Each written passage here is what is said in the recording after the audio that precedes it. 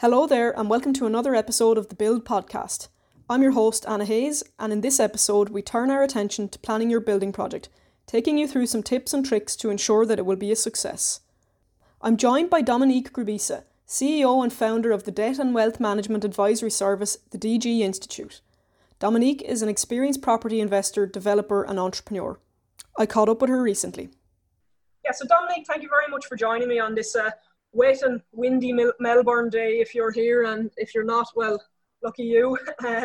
So yeah, we're here to talk about planning your home renovation and how you can essentially dot the I's and cross the T's to make sure that it's a successful outcome on both the construction and the finance fronts. And obviously we're kind of all keenly aware there's been a big hike in the number of DIY projects this year due to the pandemic. And that has kind of translated into maybe bigger projects where people are looking at their homes and thinking, okay, well, actually, it's time we do up this, it's time we change that around. And obviously the government's home builder scheme will play a big role in that. So just, can you tell us a little bit about how that scheme will work, Dominique? Yeah, the home builder scheme, Anna, is what the federal government put out to try and encourage investment in properties and the property market. So there's the grant can work two ways. It can be for a house and land package. So you'd usually go to like a project home builder, and that's when it's up to a $750,000 build, and they will then give the grant towards that. But for those wanting to do renovations, how it works is that it has to be $150,000 renovation. So it has to be a pretty significant renovation for the grant to apply to it. And it can't be things like a tennis court. It has to be for, like an addition to the home. So like a new kitchen would be okay, or adding a room on the back. Another thing that would be okay would be a makeover, but it can't be for an investment property. It has to be for your family home that you're living in. There goes my chances of perfecting my tennis serve. So yeah, that will, as you say, that will be a factor for a lot of people that will look at a renovation. After the year we've had, I'm not sure there will be too many that will be looking at the more cosmetic additions, as you've mentioned there. There will probably be more extension and renovations of kitchens and living rooms that people are fed up of because they've been stuck in them since January. But of course, you've written quite extensively about this topic, Dominique. Can you tell me then, or kind of talk me through, say, for the average person sitting down thinking about renovating their home, whether it's a big project or small project, as you've mentioned there, what would you consider to be the main do's and don'ts of planning that project? Yeah, Anna, well, I started out personally flipping houses. So all I was doing was purely a commercial project. I'd look for some disparity in the market. So where people would pay more for a renovated finished product than they would for, a 1970s home, and what it would cost me to get it to a finished state. And if the market would pay more than what it cost me, then that would be my profit. So it was purely a business. And it's a little different if you're doing it as a property to live in.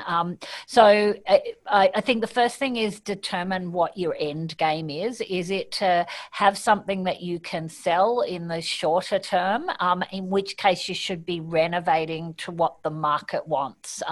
So if, for example, it's an area that has big homes where people would expect 4 to 5 bedrooms, don't, renovate for something that's going to have 3 bedrooms. And I've seen people do that. Like they'll do something stupid that says, I'd like to have a really big bedroom for myself, so I'll just join 2 bedrooms together and sacrifice a room. That may be good for you now, but for the end market, they're not going to pay more for it.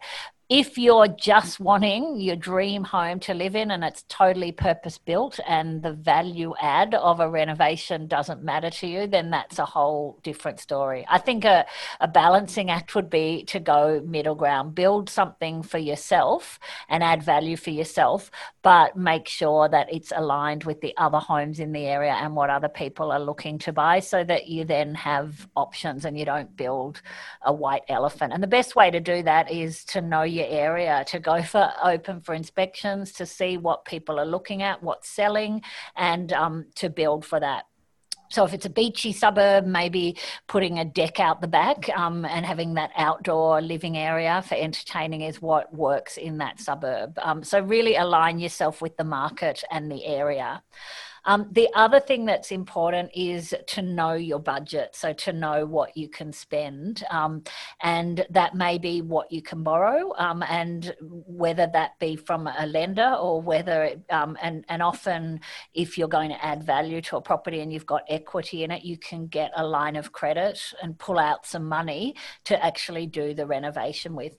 But it's important not to overcapitalize, so not to spend too much for the suburb or the area. An example of that is we once had a property that was sort of a few streets back from a beach. It didn't have point blank beach views, and to add an extra story to that house for sort of filtered views of the ocean would cost more than just renovating it as an existing product of what was there, because 3-bedroom homes were selling in the area. Adding a second story and adding 2 more bedrooms would cost us more than what we could fetch in the end. So really understanding what you can afford and what will work in the area and what will sell in the area, because if you're wanting to stay a bit nimble and maybe upgrade in a couple of years' time, if you've spent too much on a renovation, you may have to wait, especially in an uncertain market like this, 5 years or so, 10 years before you can get your money back and move on. Another thing to really be aware of is to understand the scope of work that you're doing. So we've had people, and it was me in the early days, a bit different now with YouTube and things, but I said, well, I can do parts of this myself, and I can do tile cutting myself, and we've had students and members of our community who have tried to do a lot of it themselves. They've ended up Googling, how do I cut tiles, and hiring things from Bunnings and trying to do it all. Often it can be better for certain things like waterproofing a bathroom to have an expert, and it's worth the investment in getting the right trades in. So understanding what you're doing and what it's going to cost. And in this market, tradies are really competitive. So it's an uncertain time. People are losing their jobs. People are saving as opposed to spending. So in down markets like this and uncertain property markets, one good thing is that tradespeople are hungrier, and they'll compete for your work. So shop around and hire the right trades for the job. And you may even find that it's quicker and easier than doing it yourself, and you can get it at a really affordable price. Another thing is, when you're talking to tradespeople, don't be afraid to ask questions. We don't know everything, and you can't be jack of all trades and master of none. Maybe it's easier for me as a woman, but I would often just keep asking questions, even if I felt or looked stupid, because they assume that you know things. So they may, for example, an electrician once gave us a price and it was so much cheaper than all the other electricians. And we thought, oh, okay, we'll go with that. And what we learned the hard way was that he hadn't included any of the wiring in it. So I don't know why you'd separated, and I didn't think to ask that. I just wanted, what is it going to be to deliver this end product? But he just broke it down into different components, and I agreed to part of it, not understanding what I'd agreed to. And then that leads you into another problem. Once you've accepted a quote for the job and they're on the tools doing it, it's really hard. You've lost leverage then, because it's really hard to undo the quote. So make sure that you understand everything and you strike your best price, because usually the amount you've negotiated, they've quoted low to win the business, and any changes you may later make will cost you dearly. So one example I learnt the hard way was, we were doing a bathroom and the plumber quoted a price and it was all done and dusted, and he was there, and during the process of him doing the works, I said, oh, what do you think if we move the shower here? I think that would actually look a bit nicer. And he said, yeah, sure. And I said, well, that costs more. And he said, yeah, I'll do you a quote. And it was so say that he'd quoted 4,000, he then quoted 4,400. So I thought, okay, $400 to move the shower, that's fine. Yep, go ahead. It was actually 4,400 for the changes. So the whole job cost 8,400. And once he was there, it was like having like the patient on the operating table. I couldn't really call it off. I just had to pay through the nose to get the job finished. So hopefully my learnings can help other people. Sorry, Dominic. Sorry, I was just going to say there's probably a little bit of a lesson there as well in if you are kind of talking to tradies and one is coming in so much lower than the others. I suppose there's that little element of if it looks too good to be true, it probably is, and probably extra little checks and kind of balances and stuff, then that should be, I suppose, a warning sign really for anyone who's looking for a tradie in any of these respective areas. Yeah, exactly. Yeah, there's no such thing as a free lunch. Yeah, that's exactly right. And they will be, the other thing to be aware of is allow more time than you think, and that it's a whole full-time job in itself, often organising trades, because they're going to be taking other jobs and other work and fitting you in between things. So you're not going to get them for 2 or 3 weeks solid just working on your job. They'll turn up one day and then they won't come back the next day. So if you find good trades, hang on to them, because they'll always prioritise your work over and above the other jobs they're doing. And just so important to choose the right team. So take your time. I think Abraham Lincoln once said, if you gave me 4 hours to chop down a tree, I'd spend the first 3 hours sharpening my axe. And I think overarchingly, when you're doing a renovation high level view, spend those 3 hours sharpening your axe. Spend a lot of time in the pre-planning. So making sure what you're doing is a fit for the suburb, is a fit for the area, is not over-capitalizing, refining your numbers, refining your budget, and always realize that it will probably cost more than you think it will. There'll be unexpected things. It's rare that people say, oh, that was so much cheaper than what I planned and I've saved money on this renovation. Allow a buffer. Murphy's Law, things are going to go wrong and things are going to take longer than you think, and it's worth a bit of due diligence and planning at the start, getting the right team and organising that team. And if you're going to project manage it yourself, just make sure that you really think it through and do the planning. For example, you've got to order the trade, so you can't call the electrician until for example the walls have been set and ready, so you've got to make sure that you think it through and you call them in the right order. Otherwise they'll just hate you if you call the wrong guy on the wrong day and the painter comes before the tilers come, and then the tiler comes in and wrecks the paint job and that sort of thing. Yeah. Definitely a balancing act. Yeah. And in I suppose then, Dominique, what in your experience are the biggest mistakes that people make when they are kind of looking at this? I know you've mentioned obviously the points there that people should look at before they even kind of get down to it. What of those, or even of something outside of those, what are the biggest mistakes that people make? I imagine probably a kind of an overzealousness to jump straight into it and get it done, and that excitement that maybe clouds judgment a little bit might be part of it. Yeah, exactly. And if it's a new, like if you're buying a property to renovate, the first mistake people make is they get excited and they overpay for the property. So they get emotional, and they just want to get a deal under their belt. If it's your family home and you already own the property, they get emotional about the finishes and the fittings. And when you're talking about a square meter in tiling, it may sound quite cheap, but then when you multiply that out, they just don't spend the time doing the numbers and refining their budget, and they end up paying a lot more for the renovation than they thought, and then they've overcapitalized for the suburb. Another big mistake is just doing the wrong thing in the wrong area. So, for example, paving a backyard in areas where you get a premium, and people, what the buyers want is some grass for the kids to play on. So that sort of thing, really not being what I call an area expert.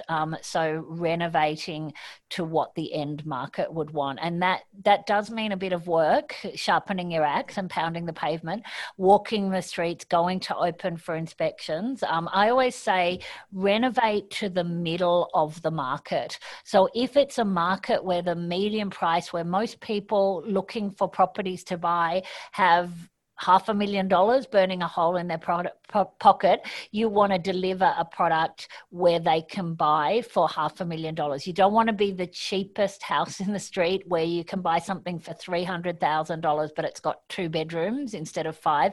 And you definitely don't want to be the $1 million house in a $500,000 suburb. You want to be the place where most people are going to the open for inspections, and you're selling to a market of potentially 10 people who have finance and are ready to go, then looking for that one outlier who wants to buy something at the top or the bottom end of the market. It's like a bell curve, if that makes sense. Sure.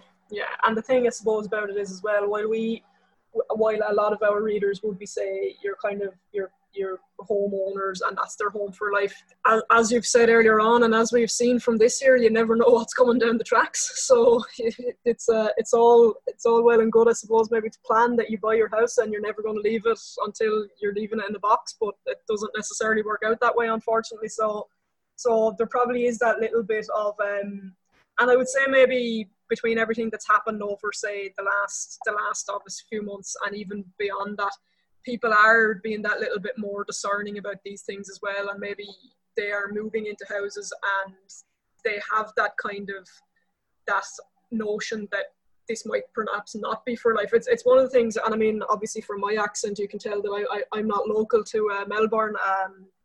I'm Irish, and it's one of the things I've seen since moving over here with friends of mine that have houses and things like that, and a friend of mine bought not that terrible long ago and pretty much said, yeah, look, we'll be in it for a couple of years and then we'll probably sell it and move on. Whereas in Ireland, it's very much a thing of you buy a house or you build a house, and you're not going to, unless something drastic happens, you are not going to move out of it. So it is more of it seems to be more of a kind of more of a lifestyle kind of here, that people buy and they're someplace for a little while and then they move elsewhere, as opposed to staying put in the one place. That's just my kind of view on it from my couple of years that I've been here. Yeah, absolutely. And I think Australians have a bit of a love affair with property. And then there's shows like The Block where everybody's adding value to property. So people tend to want to trade the property market, a bit like share trading. Like a lot of us will buy a property and then upgrade or live in it while they renovate. So it's almost like a side hustle where your house can bring you in some income. And a lot of people live through a renovation, have a beautiful house. That's what I used to do. I only ever got to live in crappy houses. And then once I made them beautiful, there was too much value sitting in them and we'd sell it and move on to the next crappy one and start all over again. So it's a common theme. And they look at demographics. So there are some suburbs where people will only live in the suburb for 3 years. There are other suburbs, the average time is 7 years. So they'll kind of live there, get married, have young children, and then they'll move to the next level. And then there are other sort of more blue ribbon suburbs where people will tend to stay for 20 years or whatever. So all of that data is available, and you can see the average lifespan in any given suburb. Yeah, it's like it's a nomadic trend here, whereas in Ireland, once you get the house, you stick the roots in and that's it. You don't move out of it unless you're forced to. Yeah, it's just interesting the different ways from country to country. But and just I suppose coming back, kind of linking the discussion back around to where we started, I suppose, in terms of the home builder scheme, Dominique, what do you think the uptake on that will be? I suppose looking at it's probably how long is a piece of string in many respects, but do you think that will have a good uptake? Do you think that people will kind of jump on it and say, yeah, this is a great opportunity? Or do you think maybe the people will be a little bit cautious and kind of go, oh, will their own capital investments, say the amount of that maybe kind of deter them a little bit? How do you see it? How do you see it playing out? Yeah, it's interesting, Anna, because when it first came out, there were critics of the scheme saying it's not going to add any momentum to the economy. It's not going to force people to invest in property or do more in their home or stimulate the building and construction industry. All it's going to do is attract people who were already going to do that anyway. So people who were going, I think I'll buy a house and land package, or I think we'll do a major renovation, they're going to go, oh, okay, great, now's the time to do it. But they said it was a waste of taxpayer money.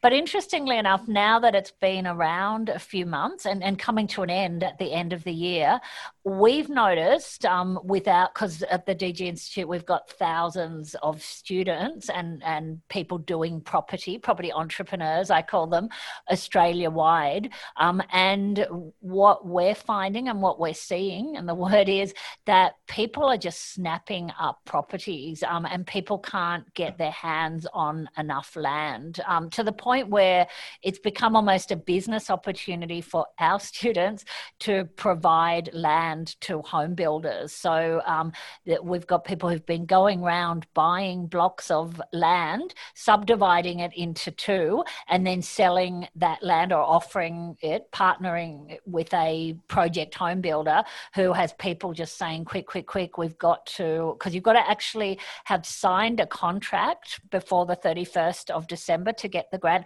and you have to start work within 3 months of signing the contract. So people can go out to Homeworld and look at display villages and love the home, but then the home builder says, okay, great, you can have the Manhattan or the Sorrento or whatever they call the model. Now have you got a block of land to put it on, and people just can't find the land soon enough to take advantage of the grant. So yeah, there's a lot of pent up demand we're seeing, and same with renovated properties. Like statistically, there is far less stock on the market right now than similar periods. And they, like last year, for example, they say the spring market is where there's a big uptake in property, and buyers have been waiting, and sellers have been waiting for spring to release their property onto the market.